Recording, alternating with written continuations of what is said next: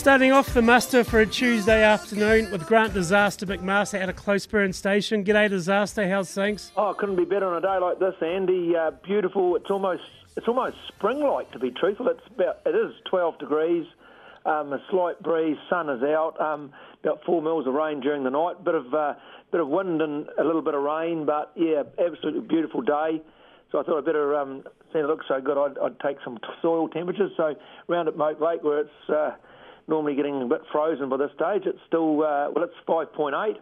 And I've been over at the Arrowtown block shifting the hoggets this morning and putting up some fences, and it was 6 there. So, it's all go, isn't it? Yeah, pleasantly surprised. Temperatures are still holding up good here as well. Hey, I just want to make mention of the music this morning. We've got Lady Antebellum, which is more your cup of tea, because after last week, to quote you, your own words, it sounded like fornicating dogs going at it. So I thought I'd give us something a bit more relevant. So we got a touch of country for you this afternoon, mate. So I hope you appreciate it. I did. First thing I noticed, I was thinking, what the hell's he going to put on this week?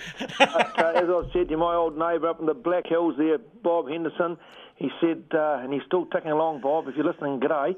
Bob always said there's only two types of music, country and Western. Yeah, no, I thought that as much. So there you go, mate, a bit of Lady Antebellum on a Tuesday. But no, we'll go, beautiful day here in Gore. Gets a bit cooler tomorrow, for sure, but we're still looking pretty good, and it just gets nippier again towards the weekend. We had 2 frosts over the weekend, but apart from that, she's a boomer.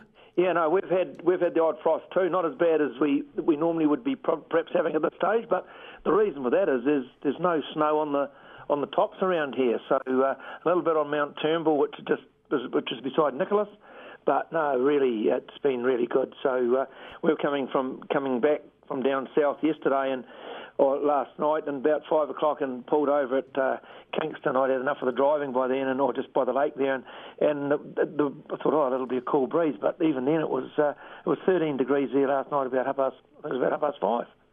Absolutely, and the more days we get like this that take us through into June, of course, winter officially starts tomorrow. You know, you take it every day, don't you?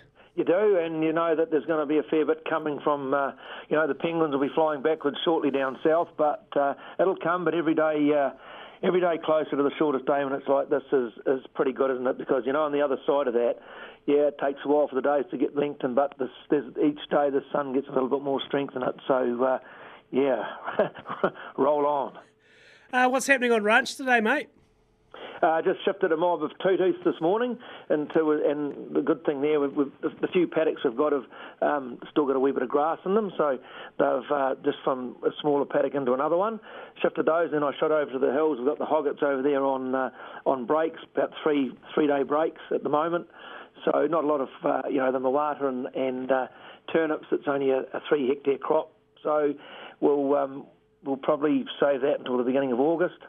So it's just a matter of trying to get those hoggets through between now and then. There's a little bit of feed in front, not as much as I'd like, but the break certainly helps slow that down a little bit. And they're looking okay. I've had them better, but I think they're got pretty dry in the summer, and they're healthy, but they've got a bit of work to do. How's that paddock of turnips mawata looking? It's looking really good, actually. It was, and actually the grass, the new grass that we sowed, and it sat as well. And actually, I grazed that about 3 weeks ago, and the hoggets only in there for a couple of days. So it's only a 3-hectare paddock, but and it's come away since I've grazed it. It's all struck. Well, it's just kept growing, and it looks quite good. So we're actually thinking at one stage we might have had to re-drill it in the spring, but I think at this stage, the way it's going, it looks pretty good. So things are okay over there. And the turnips and mawata, because of the dryness, it sort of didn't look very good for a while, but it's got into it now, and the mawata's it's stronger than the turnips. Last year we had more turnips, but this year there's more mawata, and it's looking really good. So as long as the frosts don't nail that a bit later on, which probably by August it could be, but we'll cross that bridge when we come to it. How are your neighbours faring when you're talking to them? Getting through the season okay? They're looking pretty good for feed? Yeah, they are. neighbour Bruce up the road at Crichton, he's got a bit of irrigation there, so he's had put that in the last couple of years. So he's got good swede crops. His hoggets are on those now, and they'll be able to stay on, right through. And he's got a few replacement heifers there as well doing that.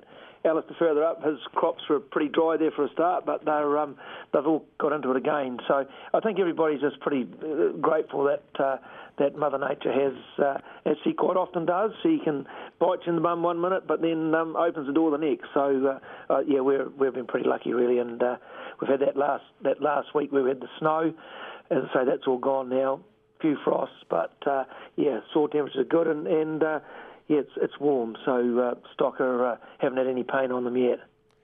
A disaster. Change of tact here. On Fair Go last night, there was a cocky up there from up country complaining about boots. He bought a pair of Bluntstone boots. He seemed to think the soles on them weren't lasting as long as they should have been. I watched this with quite a lot of interest, actually. It sounds like they replaced the boots for him. But generally when it comes to work boots, I mean, if you're going to get sheep crap and everything else on them, they're just going to go to that stage, aren't they? Yeah, they do. And there's big money in boots. I Huge remember money. When we started off, it was hobnail boots.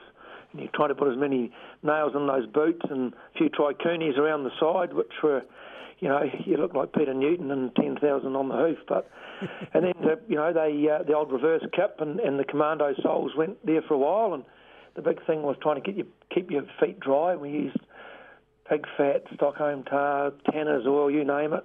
And it didn't.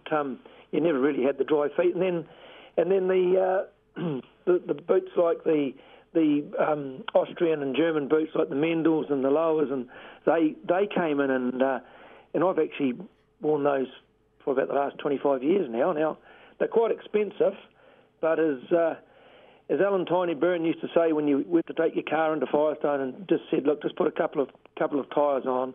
He said, they're the only thing that's keeping you on the road. He said, they're like boots. You've got to have good boots. You've got to have good tyres. So, Tiny, if you're listening, still remember that. But the boots have certainly gone up in price. I remember probably it was 25 years ago when we bought my first pair of Mendels, and they were about $400, and that was a lot of money. But the thing about them was they kept your feet dry. Again, you only get a couple of years out of them because it's the urine and the dung that buggers the leather, and and the soles. It's not good on the soles either. But you've only got the one pair of feet, so you might as well have the best boots on that you can really, because you do spend a lot of time in them. You don't take me as the kind of guy to buy slip-ons. No. Oh, they're all right for going to feed the hens.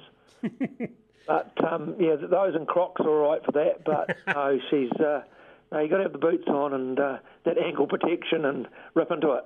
Pretty sure truck drivers wear jandals and Crocs when they're not unloading these days anyway. Oh, they do. They take more. Actually, just sometimes it takes longer for the driver to take his Crocs off, put his slip-ons on, his overalls on, and do the same procedure when they get back into the lorry as it does to load the lambs. Exactly.